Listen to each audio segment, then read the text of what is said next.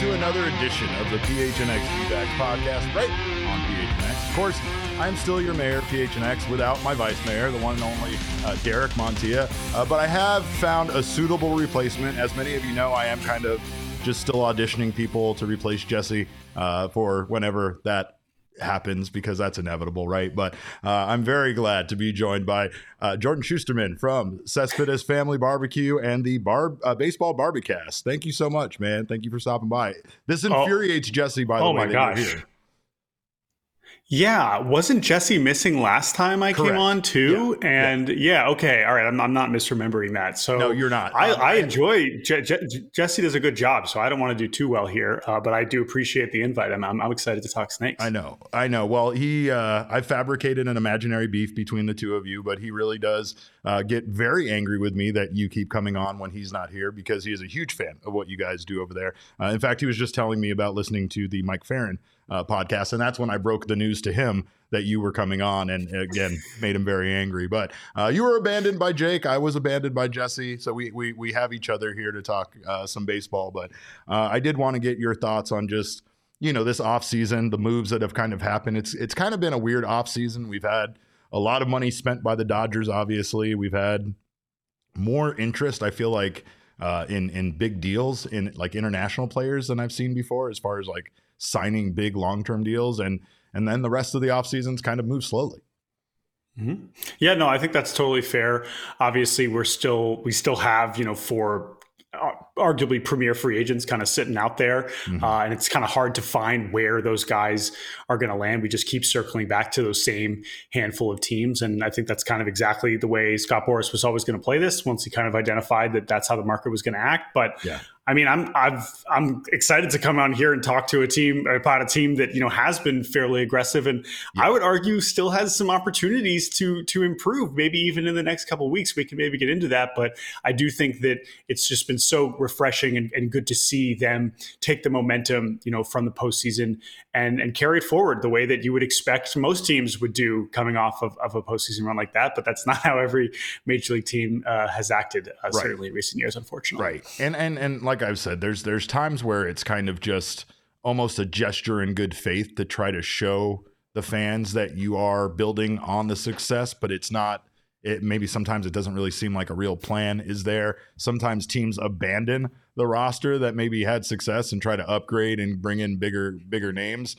These moves feel a bit savvy that the Diamondbacks have made, and it really feels like they addressed their weaknesses that they had. They had a number of weaknesses. It's still amazing to us at times that the team made it as far as they did, in the offseason or in the postseason, right? Like what they did was incredible for us that watched them all year long. It's not like they had a lot of things change, but mostly it felt like, the bullpen being able to be a strength instead of a weakness was what kind of carried them over the finish line and even helped them out a lot in the postseason. But then things just seemed to go their way. That's the way it seemed to go.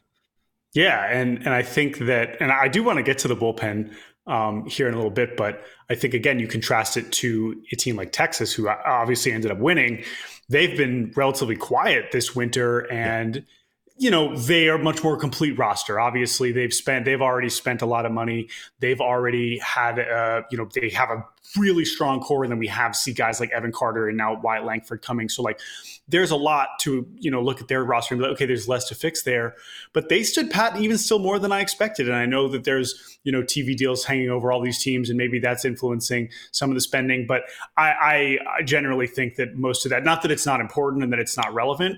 Sure. If teams want to spend, the teams are going to spend. And I think the D-backs are a team that's honestly showed us that, right?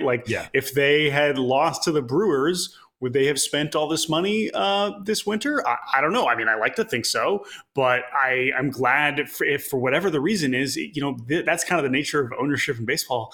Sometimes the owners want to spend it, sometimes they don't, and you can't always necessarily figure out, what is gonna spark that. But for Arizona, it's definitely a fun time right now. And I've said, sometimes the spending money isn't obviously done the right way. It's how you spend it, not how much you spend or what you spend. But it does feel at times like, you really don't see teams make this many improvements, especially a team like the Diamondbacks. It does feel like the postseason run had a big impact on what they were able to spend. And you're right. Like if they would have lost to the Brewers, I don't know if they would feel like now is the time to add, being that close. And you're like, wow, we got that close with bullpen games. What if we added? What if we added an Eduardo Rodriguez? What if we gave you a third baseman instead of having it be a little rotating carousel over there with Evan Longoria being like at times the best third baseman that we had? So it definitely felt like that was Mike Hazen's MO, during this offseason. And I mean, obviously Jock Peterson is the most recent move that they made to fill that DH spot. And we actually have Peterson. We got Jock Peterson's official press conference yesterday. This is what he said on watching the Arizona Diamondbacks playoff run kind of from a distance.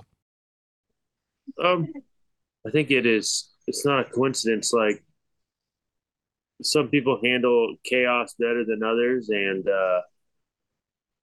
to take down the Dodgers, who was an incredible team, and then the Phillies, it is. I wouldn't say that that's luck. I think that's being able to adjust and adapt to certain situations, changes. You're down for a little bit, and somehow your guys stick together, and it's a core group of guys that really have a fight because those are two incredible teams. So there's no one person that's leading the way. It's all 26 guys pulling on the same string with one common goal, and I think that's a lot more powerful than a lot of superstars on their team. So you can really tell that they have that, and they leave their egos at the door while having fun doing it. So it looks like they have a lot of fun on the field, and like I said, I'm excited to be a part of it and try to help in any way I can. I really like that thing he said about the 26 guys pulling in the same direction, right? Because he has been on some big teams. He's been on teams with very high expectations, and things didn't go their way. And obviously, like he understands that the whole thing. I mean, we kind of joke about Torrey's post game speech and the connected and dangerous thing, but it's true. Like the team being connected and being a dangerous team kind of is what feels like is different between a team like the Diamondbacks that made it as far as they did last year and some of those teams where you go out like a Padres team or a Mets team and you spend a lot of money and you don't end up getting the results, obviously, that you were going after. Yeah, and I think that like if anyone knows what he's talking about when it comes to this stuff, it's Jock Peterson. I mean, he's been in as many postseason games as almost anybody that we have, that's not on the Astros, right, or Dodgers. Right. We've seen him, of course, with the Dodgers for a long time. We saw what he did in Atlanta. So he understands what those teams are like. And obviously, certainly the Dodgers and Atlanta, although Atlanta had a kind of an interesting group when they wanted their run in 2021, you could argue that a lot more household names on those teams compared to Arizona, but he still understands what it takes, to win in the postseason. Of course, that's the added bonus on top of what I think is a pretty impressive, regular season resume over the last handful of seasons, that Jock brings, especially bringing, a left-handed component to the lineup that I think, at times, outside, I know, of course, Ketel Marte was just a force in general from both sides of the plate, but he's generally better right-handed from what I know. And obviously you have Corbin, but that kind of left-handed power is something that I think really not only will play better in that ballpark than I think it has in San Francisco recently, but also just in general to kind of balance out that lineup. So, if the D-backs are making the postseason again, you're going to be like, you're looking, not that they didn't just gain all that experience together, and that's great, but Jock Peterson, he's played in so many of these games, and I'm sure he misses that feeling of playing in those games, even just being away from it for a couple of years. Yeah. Oh yeah. And you're right. Like that's something I've tried to tell, fans about, like playing, half of your games in San Francisco isn't the best for your power numbers, isn't going to sometimes show show those home runs and those numbers, but it doesn't mean it's not still there. And honestly, like Diamondbacks fans weren't thrilled with the move. Obviously, he's he's another left-handed outfielder. Like there is a feeling that we got already, what we had in a way in a DH, but obviously, the experience, that's something that we don't really have and that we're losing in Evan Longoria. And also the fact that Mike Hazen brought up the middle of their lineup has gotten pretty right-handed now with Lourdes Gurriel Jr. returning. You have now Eugenio Suarez being added to the middle of the lineup. So he feels like they didn't need, and this is something he had even said before they got Jock, that they didn't necessarily need to go after a right-handed bat for their power bat. They just kind of needed to find somebody to fill that DH role. But what were your thoughts on seeing the D-backs get, Peterson and bring him in? Yeah, I mean, I guess I see. We already have it. And by the way, it still feels like there could be a trade on the, we still have McCarthy. Yes. We still have Dominic Fletcher. I don't know where he fits in. Alec Thomas, based on that, of course, defense and, his moments in the postseason, it's like, okay, he's clearly the center fielder. But I don't know, like his offensive track record, obviously in the regular season is spotty at best as well. So all of that is to say, Jock Peterson is a DH. Okay. We don't need to see him in the outfield, and like what he can provide offensively on a deal like this for a team that isn't going to necessarily, and I totally get wanting JD Martinez, but I think that the thing, like the left-right balance is really important to managers. It's not just, from the front office, analytics perspective, building a lineup. Like managers care about that. And I promise you, Torey Lovullo would love to have a lineup where he can write in more left-handed hitters. And so even if he is an everyday DH, I still like this fit a good bit. Of course, you can dream bigger with a guy like JD or Soler or of the like. But I think that this really works nicely. So again, it's still a lineup that, there are still some questions with it. Suarez, of course, as a Mariners fan, I'm awfully familiar with. I love the guy. I know the red flags. I know he's going to strike out a ton. Yeah. I still think it's an upgrade for what they had at third base. So that's why it's still a good move. But we'll see. It is going to be interesting to see how these guys kind of like what order you see those guys in, because of course you have those franchise pillars in Carroll and Marte offensively, and Gabby Moreno. I'm as big a fan as anybody. I'm curious what kind of offense we can expect from Gabby in 2024. Right. So where does he fit in the lineup as well? Well, I mean, they were like tied for 22nd in Major League Baseball in home runs last year. And again, it doesn't, even the Jock Peterson edition, it feels like, it's more power, but it's still like, you're projecting maybe, 20 home runs. I mean, that would be probably a fairly good projection. And still it's not going to be the guy that completely takes over, but with kind of the balance of how many guys can get you somewhere between 20 to 30 home runs, it feels like what Peterson was talking. They're more like the 26 guys all pulling in the same direction, right? But he also talked about wanting to get better and play in the outfield and play and just prove himself against left-handed pitching. And one of his reasons for coming to Arizona was because of Dave McKay. This is what he had to say about Dave McKay and kind of what he's been able to do for other players.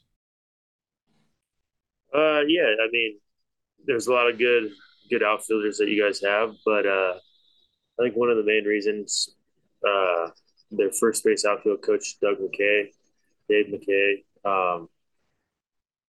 I've got to know him over the years playing against, and I've heard so many good things.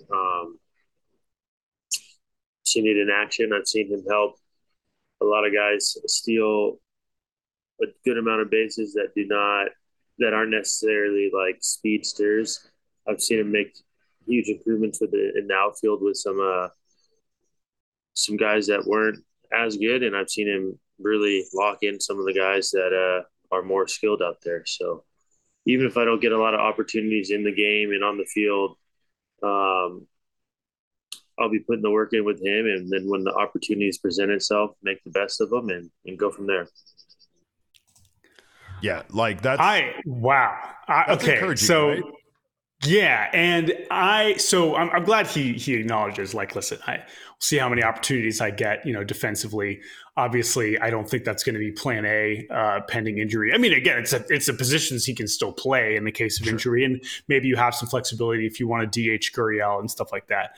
But I am so glad to hear him mention the stolen bases, because this is something we hit on when we talked about Jock signing on our podcast, which is that Jock, again, it was 10 years ago, but like Jock, when he was coming up, like he was this athletic guy who went 30-30 in AAA.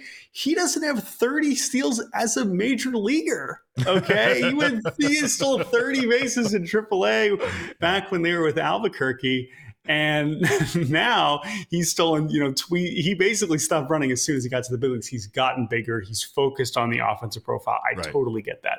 Right. But if this is a guy that's going to get 500, 600 plate appearances and he's going to be on first base a lot, like, come on, Jock, you could steal 10 bases, I know that's not the biggest steal in the world, but I would love to see that. Like, especially when you're running behind like Corbin Carroll. Like we saw Ketel Marte not even have to try to steal bases last year because he was just, all the focus is on Corbin. So if he's on first and Corbin's taking third, he's like, I'm going to waltz into second right now is what I'm going to do, So it's like 100%. It's funny to see players like Jock kind of see the Diamondback style of baseball and say like, I want to play there, but I also want to play like them. Like I want to steal bases. I want to do that stuff, and I want to have more value than just being a DH. Even if he doesn't get many opportunities, that's I guess, as a fan, you can't want more than that as far as like an attitude coming into this situation.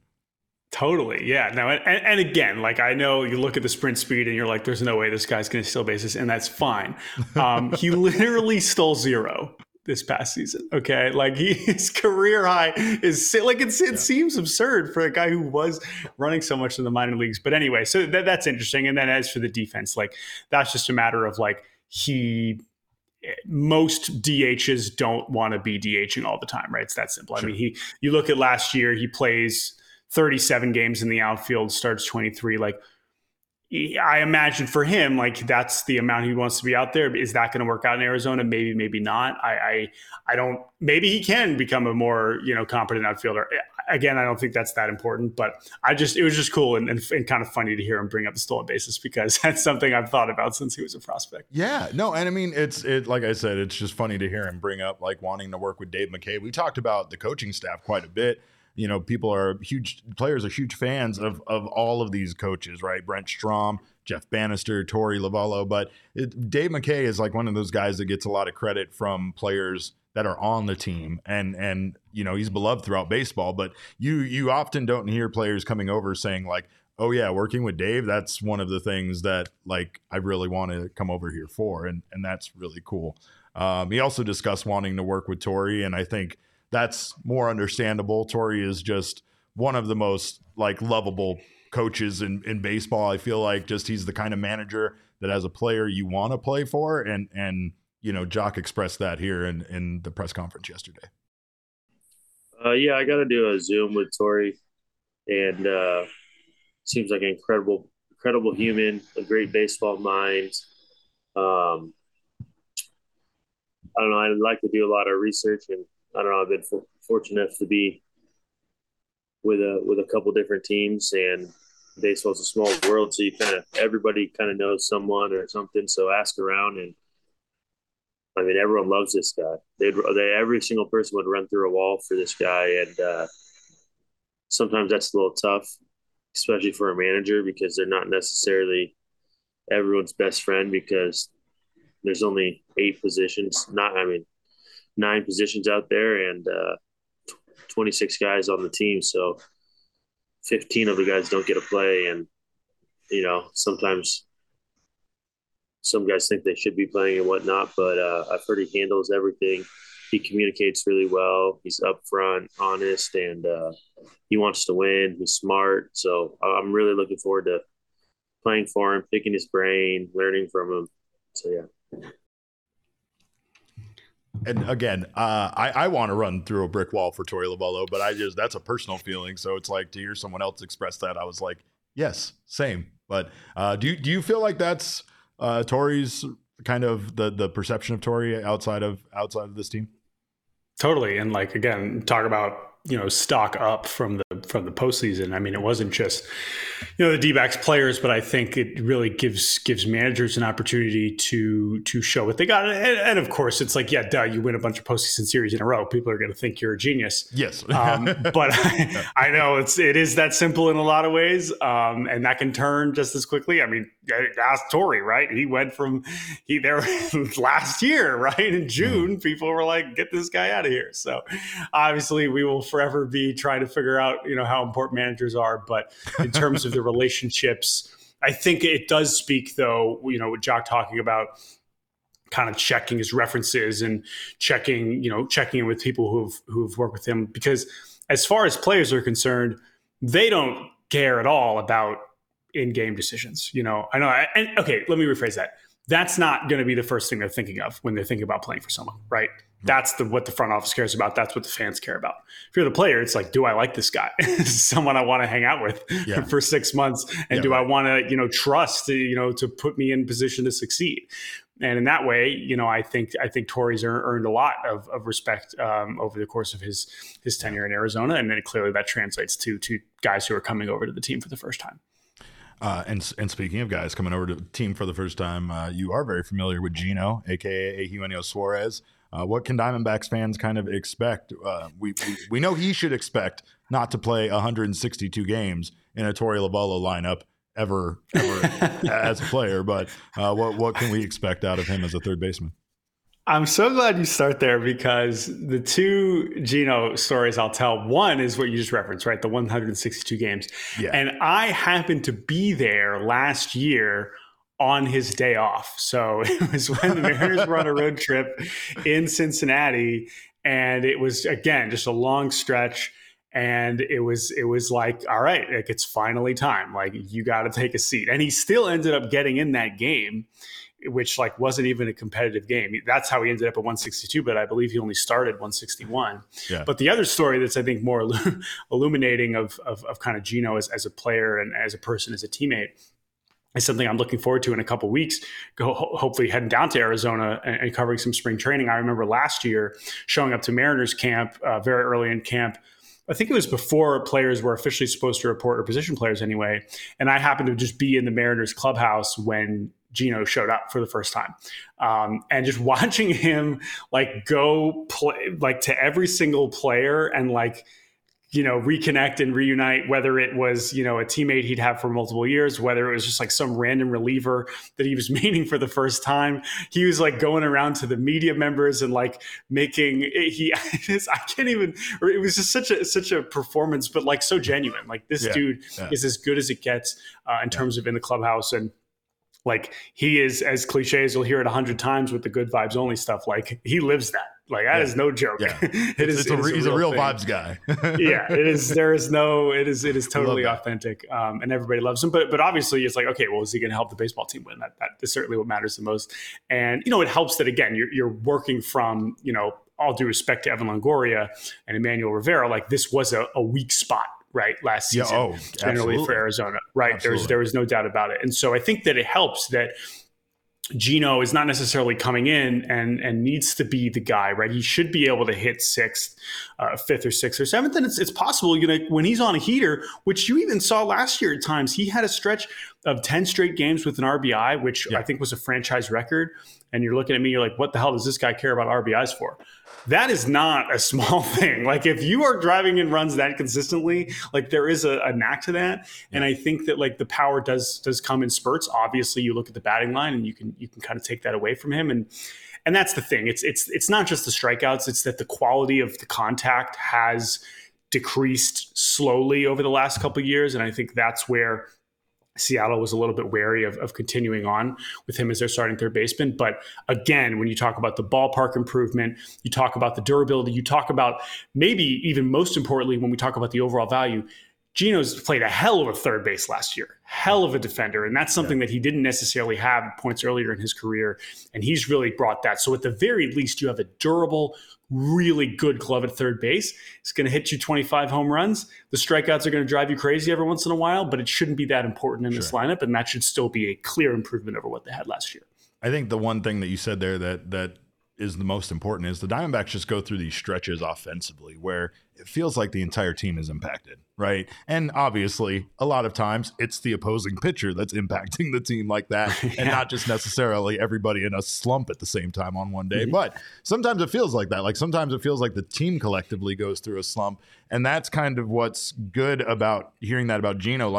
the Diamondbacks are able to kind of manufacture some runners on base and such at times with Corbin Carroll and with Ketel Marte hitting at the top of the lineup. But then all of a sudden you'll just have the rest of the guys not be able to do anything. And like that happened far too often last year where the offense just kind of fell flat like that. That feels like a really important addition. Not to mention the fact we talked about power earlier and what Jock can do. Gino is tied for 6th in Major League Baseball in home runs since the start of 2017. Now, it's very selective going back that far, sure, but I don't care. Like that's a big sample. That's a long time. And that's not a guy who you typically hear of being in the top 10 for home runs in baseball like, over that period of time.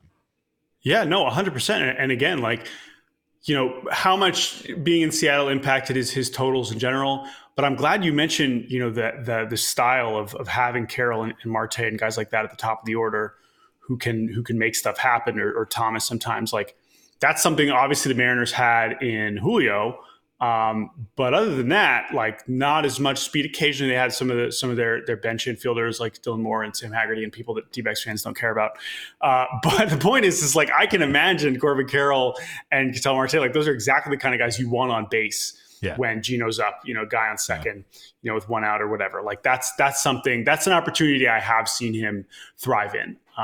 But I do just think that the baseline of performance, especially when you consider the defense and the durability, is really exciting. And I think it was a great way for them to take advantage of the early stages of a bizarre offseason for the Mariners. Yeah, it really was. And I do still have some questions for you about that. But baseball GM Elise, we don't know what baseball team she's a GM for, but we figured out she's a GM. She has to be. She knows far too much about baseball. She says addressing the black hole at third base was one of my favorite Hazen moves from the offseason. I was going to ask you, what do you think was a bigger move, bringing in Gino or bringing in Eduardo Rodriguez? Obviously, both were big needs. The Diamondbacks had a huge need to bring in another starting pitcher, but they bring in a guy that's a number 3 caliber, you know, starting pitcher in this lineup and in this starting rotation, along with Brandon Pfaadt also being kind of a number 3 caliber. So, like, obviously both of those moves do very different things for this team, but which one do you think might have a bigger impact? I think it's Erod. The way I've thought about him, and I know he's had some strange times. There have been some interesting situations with him on and off the field with the trade that he declined. He's had some injuries, of course. He had a very serious, you know, health issue during 2020. Like, this has been a tumultuous, you know, few years for him in a lot of respects. At the same time, if we're just talking about the pitcher and the talent and what he's shown when he's been on the field, I don't think he's that different than Jordan Montgomery. I really don't. And I know Jordan Montgomery is going to get a lot more money because his agent is Scott Boras and because he just had an amazing postseason. But if you, like, let's just say the second half of last season had never happened and there was no postseason. And like, if we were evaluating Jordan Montgomery and Erod as pending free agents in May, I think we would be saying pretty similar things. I know Montgomery's been pretty durable, but in that sense, like, I just think that the reason I say that is, like, I think this can be a pretty damn good deal. You know, I think that he can really be again, what I'm not saying is, I think he can be a World Series hero and carry you for 3 months like Jordan Montgomery. But again, like, I just don't think the true talent level is that different. And that's why I really like this move. That's why I like them being aggressive with it early and securing that deal early on, because I just think he's a really good mid-rotation pitcher, which is what I think Jordan Montgomery is. I just think he's going to get like way more money. And when you're comparing those things, I think it puts them in a pretty good spot. Yeah, you're so right about that, because again, I mean, baseball is so funny considering that we will pay a guy millions of dollars more for hitting the ball 5% more than another guy, right? And like, starting pitching can be like that too. I think that I like the fact that they did it early on, but there's still like a question of if they should go after another starting pitcher. They do have Tommy Henry and Ryan Nelson, who both, you know, were very good for them at times last year in the starting pitching role. Plus some other young arms that haven't had a chance to, you know, make their major league debut yet. I mean, from your perspective, obviously we know that you kind of just really need 4 starting pitchers when you get to the playoffs. Or three, maybe sometimes 2 at times. I don't know, but like, is that a need, or do you think the Diamondbacks should just allow those young guys to kind of compete for that spot and not really address that when they still have some more positional needs to kind of fill. Yeah, I would not consider it as much of a need. Like, I'm honestly curious about your opinion on whether they should add to the bullpen. Like, we had this heroic performance, we watched them, because it wasn't just that at the start of the postseason, it was like, oh, they don't have enough starting pitching. It was like, who the hell's in this bullpen, right? And you don't got to tell me about how awesome Paul Sewald is. And I love, Kevin Ginkel and some of these guys. Yeah. But like, I am kind of surprised that, and there's still a couple options out there. So maybe there is still room to add like a Ryan Brazier or like a Jake Diekman, like whatever. I'm just throwing names out there, but sure. I honestly see the bullpen as a group that, as impressive as they were, like, I don't mean it's just like, that's a group that to run that back 100% is kind of surprising to me. Yeah. Which is what I'm looking at right now. I'm looking at the depth chart and it literally looks exactly like it did in October. And I understand why it's like, oh, well, great. Well, that was the best bullpen we've ever had. So, okay, great. That's nice. But that's to get through. First of all, let's also remember when we talk about like the moves that they've needed to make, and the reason why they were aggressive is that they weren't that good in the regular season, right? And so that's a long year to barely get into the playoffs. They had all these other things happen, and so that's where I kind of see. Not to mention the bench, and I'm sure some other spots that you could identify. So I think that letting the young guys kind of duke it out for that 5 spot feels like an okay move. Yeah. Not that it would be a bad idea to sign, a Michael Lorenzen or whatever, but I just think that Erod really solidifies that group, and with what we saw from Fott, like, you've got to feel pretty good about those 4, and that's most teams. Most teams right now, forget the postseason, even going into the regular season, you're really only feeling 4. Good about 4, and so.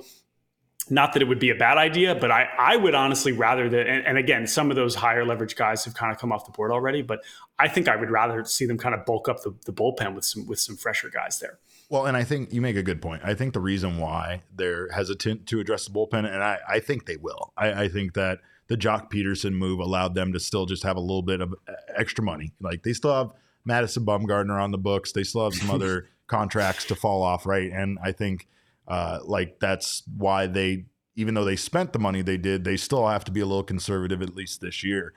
The bullpen, though, kind of came together late, and the additions of Ryan Thompson, calling up Andrew Saalfrank, those 2 guys were excellent.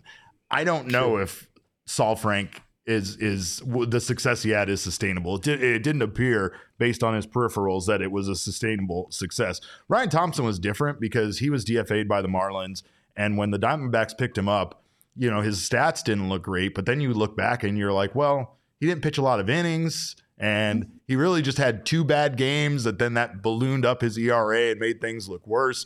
The Marlins obviously had a lot of things going on, so there were things that they could do, but like, there was something about when Ryan Thompson came over that I think, and they credited like the entire bullpen for the fact that it was a lot of different looks, a lot of different arm angles, just a lot for an opposing team to have to deal with when they're changing those guys out. The biggest thing though was Paul Sewald. Paul Sewald coming in, and I mean, it's not just his ability to close games. It's not just his how talented he is. It's like once Paul Sewald came over, everybody else knew their role, and it had everybody chill out. Like we talked to, a couple of different guys from the bullpen, and, they kind of had the idea of like, they didn't know what on any given night when they were going to be called on to go in the ninth, especially with Torey Lovullo doing this bullpen by committee thing. So it was just an uneasy feeling for them. They had no idea what they would be utilized or when they would be utilized. Once Sewald came in and once the guys were having the success, Ginkel found the success he had, it's like everything just kind of fell into place within like 2 weeks of him being there. And I get it. Like you probably still want another left-handed pitcher in the bullpen, but like the setup that they have right now, like you said, is the best bullpen they've ever had. They've never had a bullpen they could rely on in this way, almost historically in this franchise's existence. It feels different. And I think like, again, that was why Torey, especially in Brandon Pfaadt starts during the postseason, was so quick to call on them. He trusted them so much, and he believed that they could get him, through any game at any point. Obviously, didn't always work out, especially there in the World Series with Sewald. But again, this is just a bullpen. I think that they pitched a lot during, October. They pitched a lot during September. So they had a lot asked of them, and they delivered for the most part. But yeah, I mean, I'm with you. I think that an addition is probably still on the horizon for this team. Yeah, I think that's the way I look at it is if you're sold on Seawald and Ginkel, like, hell yeah. I'm not going to tell you you're wrong. Yeah. But it takes a lot of guys to get through the season. And, again, you're going back to the postseason of the World Series.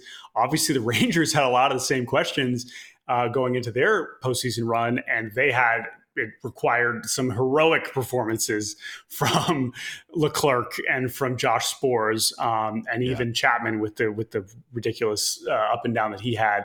And we wondered, okay, would they make a move? And we see them go out and get it like a David Robertson type. David Robertson, signing him. And again, do I expect the D-backs to give a reliever $11 million? No, right? Like, obviously, that's another one of the strengths of this bullpen is how cheap it is, right? That's good. Like, that's not a bad thing. Yeah, and that's fine. And the other thing is you can always say is just like, hey, maybe Ryan Nelson is a badass reliever. Like we don't know yet, right? And that's possible that he can settle into that role, and someone else ends up winning that 5 spot. Maybe you sign a start or whatever. So I do think that there's just room to add on the pitching side here, likely in the bullpen. And again, a lot of guys have come off the board over the last few weeks in the relief market, but I could imagine, like you said, that then making at least another move or two. Well, we appreciate you guys being here right now on the PHNX Sports YouTube channel. If you haven't subscribed to the channel yet, make sure to do so now. Sign up for notifications. That way you don't miss whenever we go live. Leave us a like. We always appreciate that. Gabby will tell you to drop a like at some point during the show. Won't be right now. It'll be when you least expect it. But of course, if you're listening on the audio podcasting side, make sure you subscribe over there as well. Leave us a review. We always appreciate those 5-star reviews. Of course, when the barbecue boys come out, we're going to take them out to Somboros to get some burritos for sure here in town. It's one of our new partners. They are incredible. It's a family-owned and operated Mexican food restaurant. One right by my house. I'm very lucky they just put one in, and so I get to reap the benefits of not having to drive very far. But it's incredible food, and of course they can cater any party that you have with their fiesta platter loaded with mouth-watering red and green chili beef mini chimneys, homemade taquitos, chips, fresh guac, and more. So make sure to check out Somboros. They have locations throughout the valley and Flagstaff. You're never far from delicious, time-tested Sonoran-style recipes. Check out their new locations in Goodyear, Peoria, and I-17. And Jomax, by the way, or visit Somboros.com to find one near you.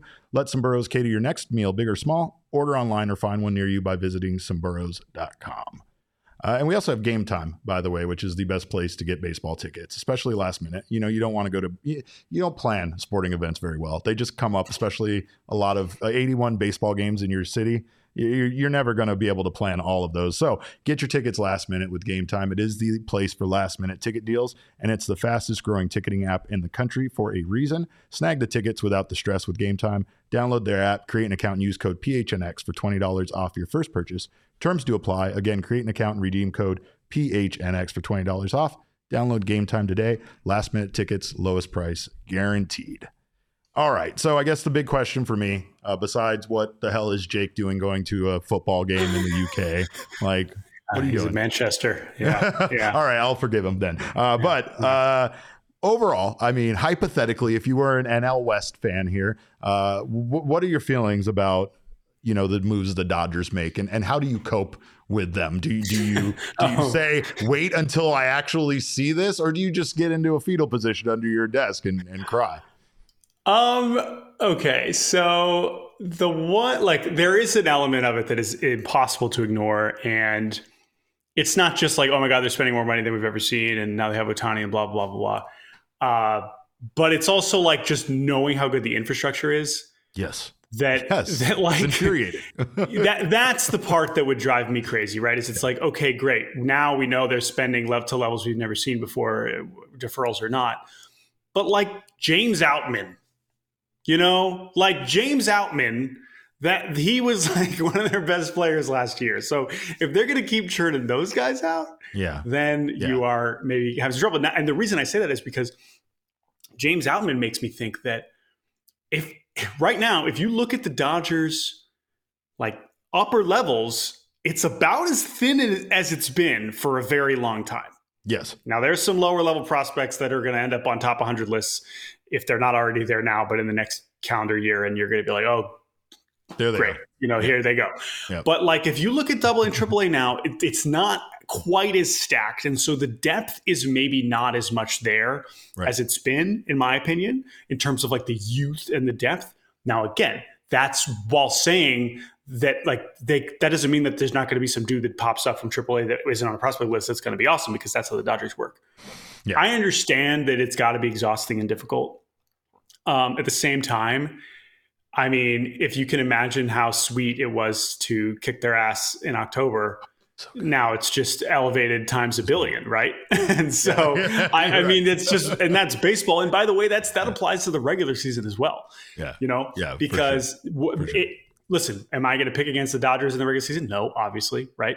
But like, even individual series, it's just they have brought that on themselves, where it's like people are expecting, okay, we go ahead, go win 120 games. If not, you're a disappointment. Right. And that's absurd for any baseball team, no matter how famous their lineup is. So I'm excited to watch it. I think it's good for baseball from the standpoint of like, people are going to be more compelled to see them lose as much as to see how good they are. Yeah. They're a draw. I understand. If your team is playing them, you want to go see the Dodgers and you want to see your team kick their ass, but it's also a matter of like, there's enough players on this team that you want to see. Like, I don't know another franchise in baseball that could have survived losing the caliber of pitchers they've lost due to scandals, due to players behaving badly outside of baseball, and still have been the team that they were, still bring in guys like David Peralta, and have them contribute, still have guys still have a team full of guys that like you look at on paper and you say, this lineup does not scare me at all, and have those guys still win 100 games, right? That's the impressive thing, especially about last season. I gave them a ton of credit for that, because I don't know a lot of teams that could lose a Julio Urias and a Trevor Bauer in the years that they have recently and still just kept things moving on. And all right, well, we'll bring up another young guy. We'll bring up another young guy. And we lost this guy due to injury. We lost that guy due to injury. All right, well, we'll keep, like most teams would have been decimated last season, and the Dodgers still found a way to win. I mean, the satisfaction in the playoffs of beating them was the best thing ever, especially when they really started to click late on and they just kind of ran away with the NL West. But you're right. That's the one thing, is that in the playoffs, it felt so good to finally, beat them and beat them so soundly, right? That was something that every Diamondbacks fan needed to see. Wasn't even close. I mean, they just whooped on them real quick, and it was, and honestly, I mean, if it wasn't already true, that's what most of America will be rooting for, right? In future. Now I will say, and I know that I'm obviously generally going to be player positive no matter what. Ohtani's approval rating is pretty high. Like, I can't imagine. I know that this signing with the Dodgers does make him less likable in theory, but like, I think for the most part, neutral people will be rooting for Ohtani, especially since he's never been in the postseason. But beyond that, I mean, just with the amount of success that they've had, I think it's just it's going to be something to behold. So, they're the least hateable super team ever. Mookie Betts, and Freddie Freeman, Shohei Ohtani. Like, these are guys. I love these guys. And even like Yamamoto now. Like, I want Yamamoto to be awesome, Like, I'm not rooting for that. Like, there's all of this. There's so many versions of that. So again, I understand. Like, there's some, and of course, Padres fans don't want to even. They're giant people. I get it. I know that there are most fans harbor a lot more sports hate than I do. So I get it. And I'm not going to tell fans how to be, but I do agree with your point that in general, even over this whole run, it's been hard to hit. But now it's just with the spending and with just kind of the super team element. But that's what they bring on, and like that's with that roster, comes that quote unquote burden, and that's fine. That's not a bad thing for baseball at all. I got a couple more baseball moves for you before we let you go, but the Orioles were sold reportedly yesterday, or are being sold by the Angelos to a group led by a couple of billionaires, and people are very excited about it. Orioles fans are very excited about it.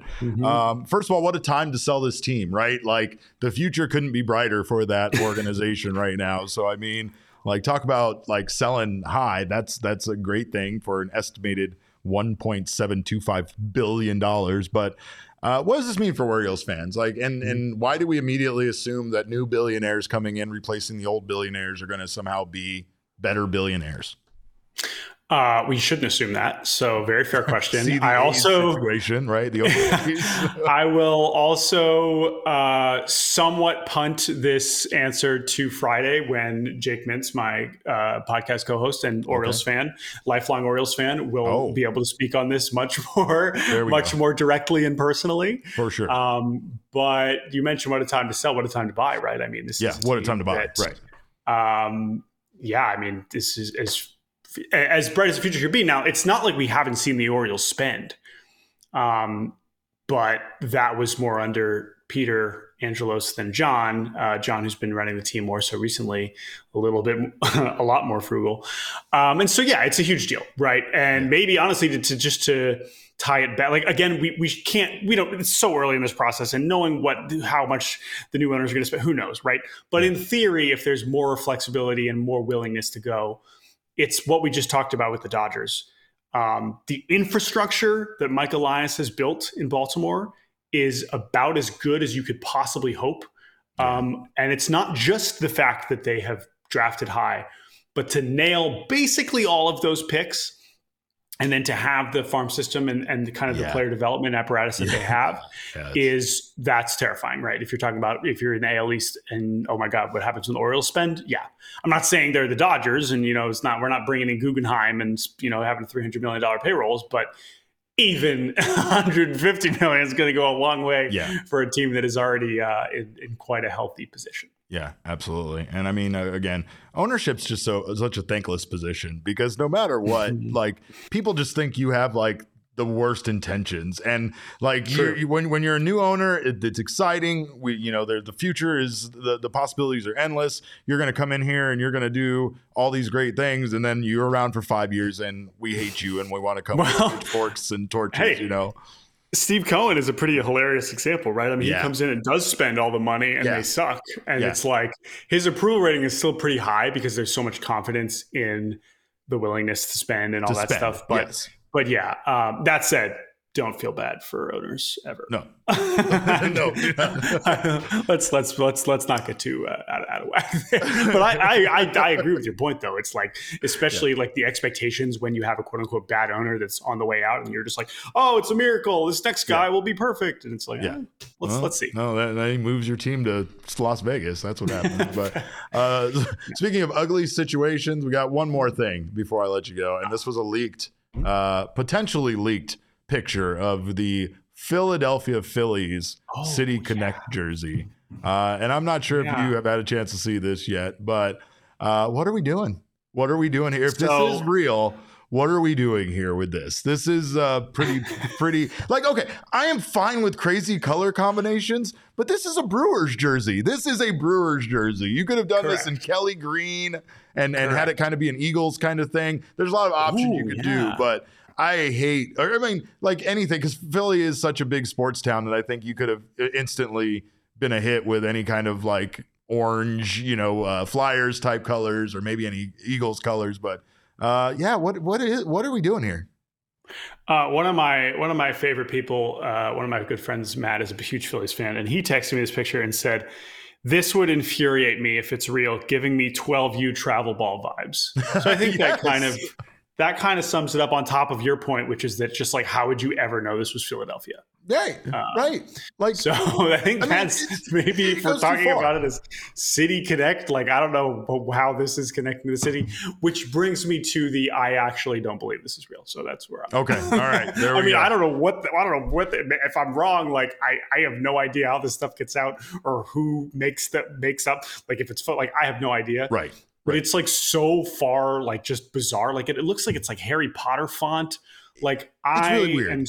Really weird. So you nailed it. It is Harry Potter font. I was like, haunted house font was what I was thinking. But Harry Potter font is much more on brand. Like, I mean, I know we go far out there with like the City Connect stuff, and like, which is fine. Which is fine. Like I'm fine getting goofy with the jerseys. Yeah.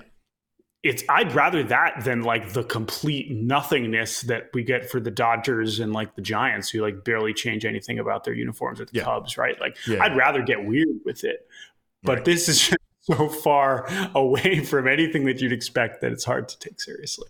Okay, if it is real, I have to ask you, what's uglier, that or what we might think might be Jock Peterson's new cyber truck? Do we have that from Instagram? He posted this a few days ago, and this is definitely real. I'm not sure if this is actually his or not. But I mean, you don't post a picture of a Cybertruck in a driveway and then not have it actually. I would guess this is, not that I know Jock Peterson that well. I would guess this is real. I don't know if this should be concerning or not. Like, I don't want to judge a person. It's definitely going to be a car that stands out in the player parking lot, because aside from Ketel Marte, all of our guys seem very conservative on their choices of vehicles. Yeah, think about it this way. When you have the money that you have as a major leaguer, this doesn't need to be your only car. Right. Yeah, okay. And so I can imagine a big leaguer like Jock Peterson just being like, hey, I wonder what that's like. Let's get it. You know, like invincible truck. It's not like I'm like, this is my car now. Right. Yeah. Like, I mean, maybe I'm wrong. Maybe he is going to be driving that all year, but that's incredible. I do believe it is his. Yeah. Not that that's like sourced. I just do believe Jock Peterson would buy one of these. Okay. Yeah. And, but I'll let you know if I go to D-Bag Spring Training. I'm sure you'll be there too. I will see. We'll have to scout out the parking lot and see if we see it there. For sure. You're not going to be able to hide that. We're going to see it wherever it's at. So, Jordan, I appreciate you stopping by, man. I look forward to having you on again when Jesse isn't here. And I know it's just going to infuriate him more. No, we actually, we got to get you and Jake on when Jesse's here, for sure, because we love you guys. We appreciate you for coming on, and thank you for doing what you have done for as long as you've done it for.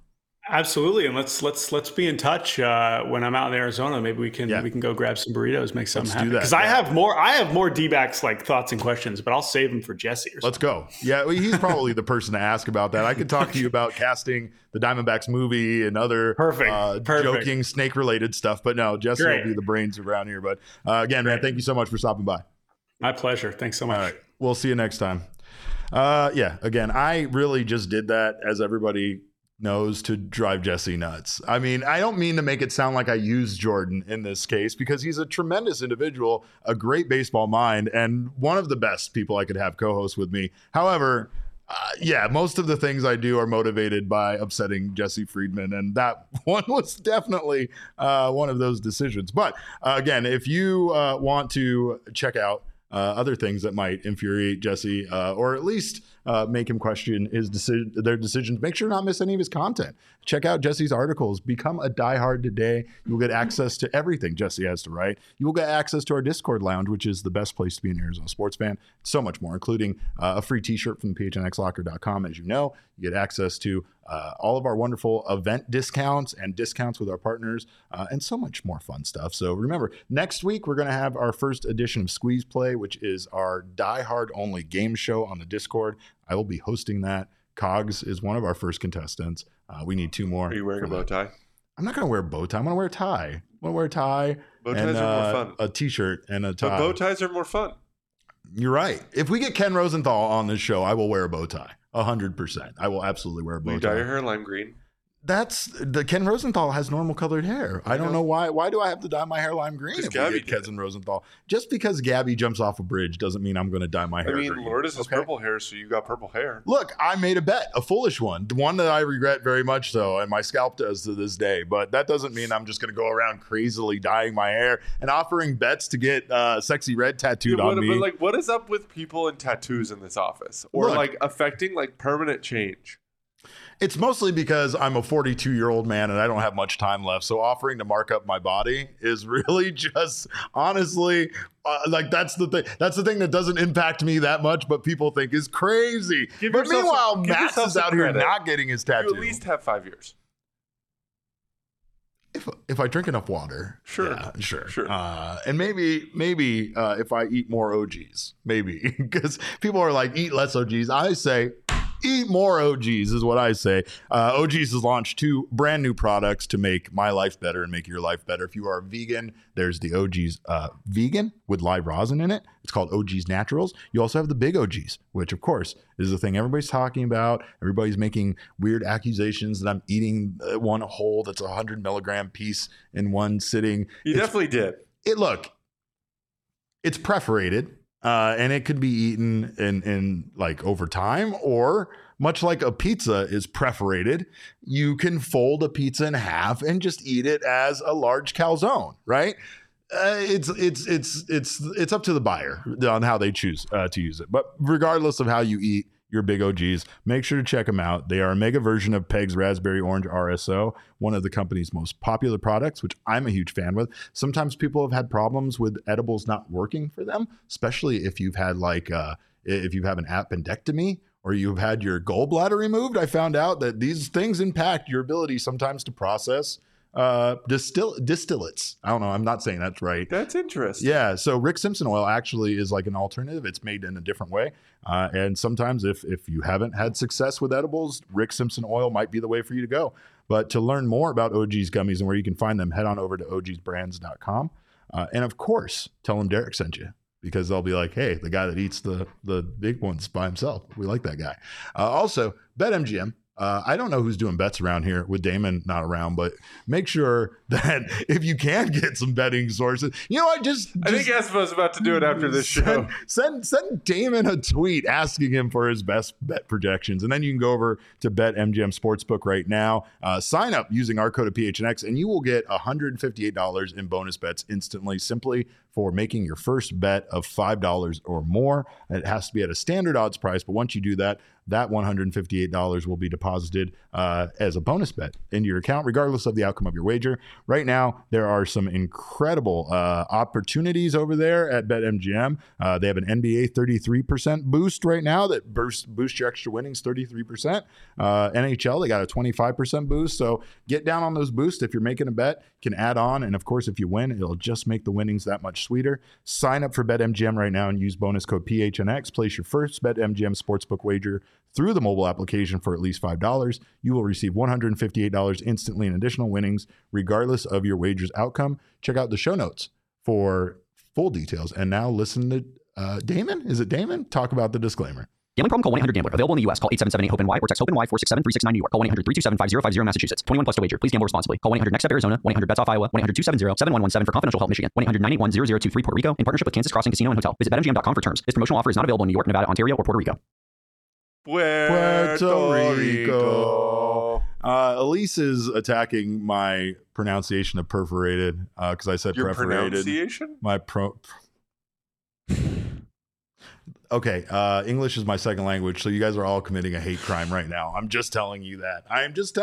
This is a hate crime. Perforated. And it is... for all the time that you spent in Puerto Rico?